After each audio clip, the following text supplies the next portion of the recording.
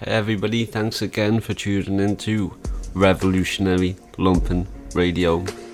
This episode we're going to be doing another article by our beloved comrade Thumblestein titled Panopticon. So there's a lot of protest around the Imperial Core around prisons at the minute. Suppose this is a written protest and also an ideological investigation into the mechanisms of prisons as a superstructural concept and not just a part of the base.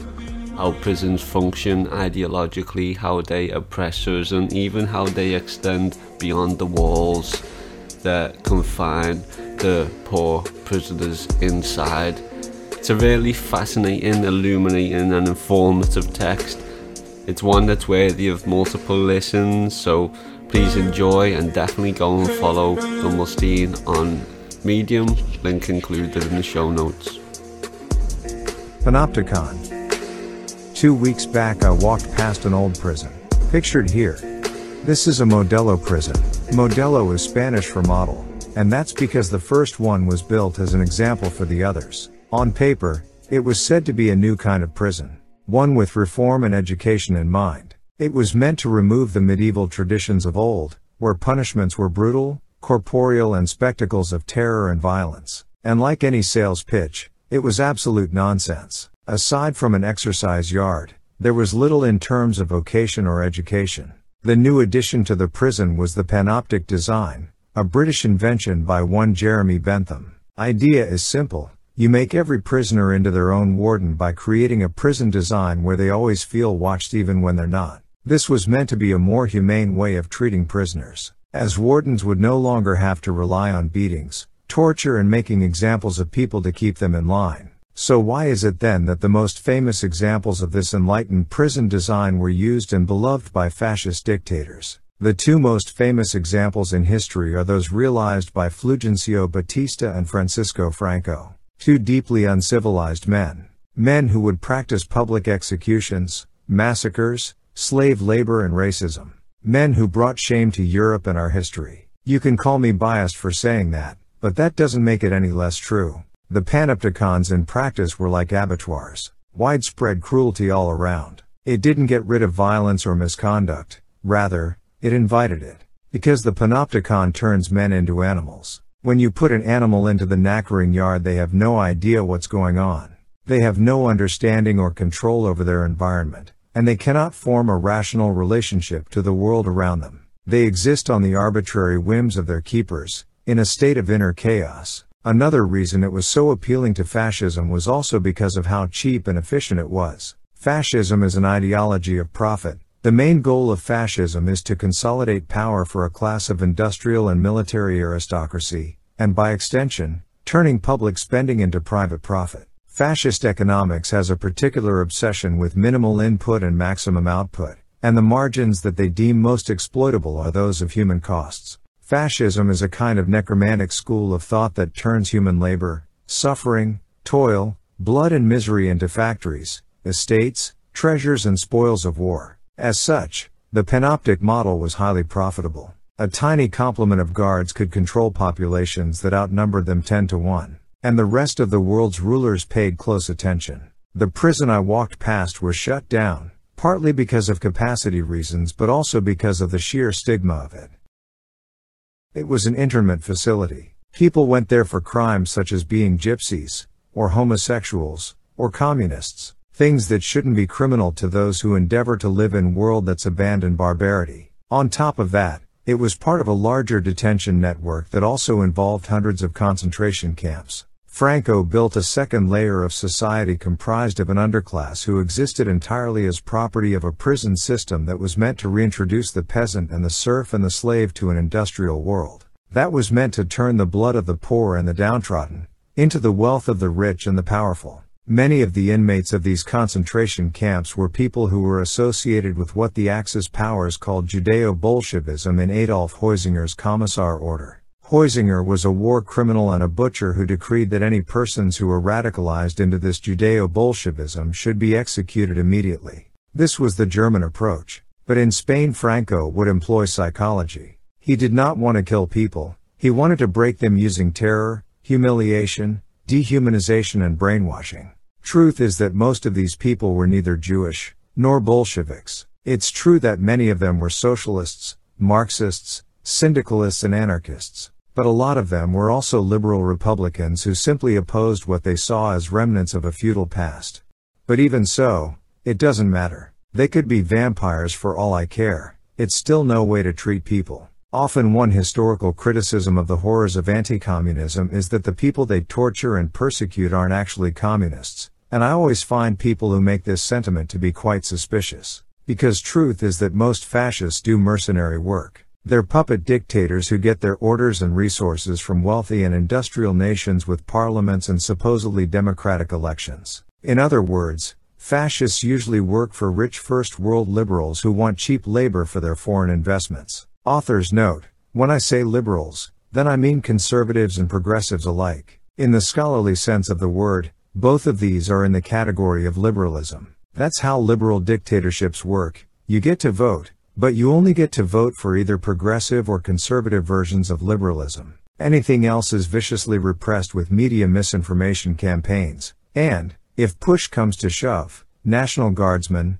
bayonets and tear gas. That's where the word banana republic comes from. It refers to how the US-owned United Fruit Company lobbied the US government to impose a fascist dictatorship in Guatemala, so that the plantation workers would toil for slave wages, resulting in some 50,000 deaths from the various atrocities. Same is true about the Shah of Iran, who was put into power by the British government at the behest of Anglo-Persian Oil Company in a joint US-UK operation known as Operation Ajax. The Shah's secret police, SAVAK, was the most brutal oppressors of Iranian history. They would torture people in some of the most terrible ways imaginable. My point is, liberals rarely have the stomach to work on the killing floor, but they still enjoy their hamburgers. And granted, there's some element of self-preservation to my remarks since I am a communist, but the point I am making is that I would never even think of doing this to a liberal. I would never fund or support an anti-liberal concentration camp.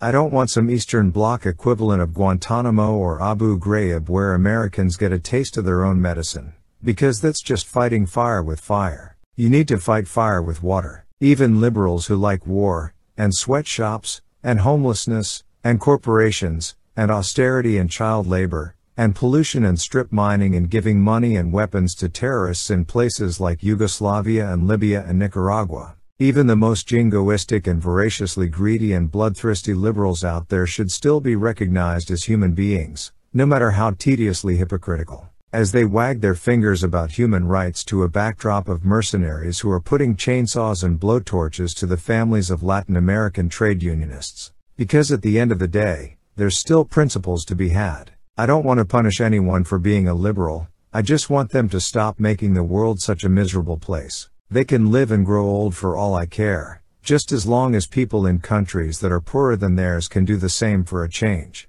But there's a reason why I'm going on this tangent. Because panoptic control did not stop with fascism. In fact, it's industrial liberal nations that have truly perfected it. I think Julian Assange and Edward Snowden are very heroic people. I think they wanted to do something righteous in the interest of democracy. But I also think, sadly, that their efforts were to some benefit of the ruling classes. I would say the same about Chelsea Manning's efforts to tell the world about the atrocities and torture done by the US Army as well. Because I think the world's governments want us to know. I think it is designed with a panoptic effect in mind. They want us to know that the CIA has secret torture facilities dotted throughout the world, where people go missing and are held without charges. I also think they want us to know that we are being watched, that everything we write, speak, publish, whether in public or in private, is under intense scrutiny by an impossibly large network of authority. Because otherwise it's useless. Like I said, the utility of the panopticon is how it permits a small amount of people to control a very large population. It's an illusion. They have no more control over us than they did yesterday. That's why they rely on psychology to make us into our own police officers, to make us guard our words, and fear reprisal for saying the wrong thing, or asking too many questions. Because in 1936, the Spanish Republicans took one of these prisons in Madrid with relative ease. They were all running on a skeleton crew. The soldiers who took the prison killed about 30 men, And these prisons were designed to hold a general population of some 1,000 plus people. But here's the worrying fact about this artifact that I walked past, which is that across the highway from it is the location of the new prison, intended to signify an era of peace, democracy and civilized ways of conducting justice. Yet what puts me at unease is how the new prison is right across the motorway from the old one, and it's almost 10 times bigger. Recently the prison population hit a record low with some 1,000 inmates. In Franco's era this would have been pushing maximum capacity. I am by no means apologetic towards fascism, nor do I wish to suggest that the status quo ante is anything to be desired. But I also have better things to do than to make compromises with a very disturbing reality. According to prisonstudies.org, global prison population has grown by about 20% since the year 2000. There is now 11 million incarcerated people globally. We have an entire nation's worth of people behind bars. And because of the panoptic doctrine, it is getting harder and harder to discern where the true borders of the prisons lie. The surveillance and regulation has spilled over the walls and into civil life, and the lines between freedom and incarceration grow ever blurred as probationary sentencing gives the state mechanism enormous power and influence over people's lives. And yet look at what a contradiction this is. With technology placing us into a world of light-speed communication and industrial abundance, why is the world's criminal population growing? You would think that in a world of plenty, and in a world of communication, we would see less crime. So what is happening? I don't think this is a problem of criminals. Nor do I think it is a problem of resources or technology. I think it is a problem of ideology and consciousness. I do not think we are under threat from a growing criminal element, but rather to the contrary. We're under threat from a growing police element. It is not burglars who invade our homes and violate our privacy, it's corporations. It's Facebook, and Google, and the many politicians and officials that their lobbies are able to buy. But I also think it's worth remembering how liberating ourselves from a panopticon is as simple as understanding that there's just 30 men against 1,000. Early every year, the seeds are growing. Unseen, unheard, they lie beneath the ground. Would you know before the leaves are showing that with weeds all your garden will abound? If you close your eyes, stop your ears, close your mouth, and how can you know? For seed you cannot hear may not be there, seed you cannot see may never grow. In January, you've still got the choice. You can cut the weeds before they start to bud. If you leave them to grow high, they'll silence your voice, and in December you may pay with your blood. So close your eyes, stop your ears, close your mouth and take it slow. Let others take the lead and you bring up the rear, and later you can say you didn't know. Every day another vulture takes flight. There's another danger born every morning.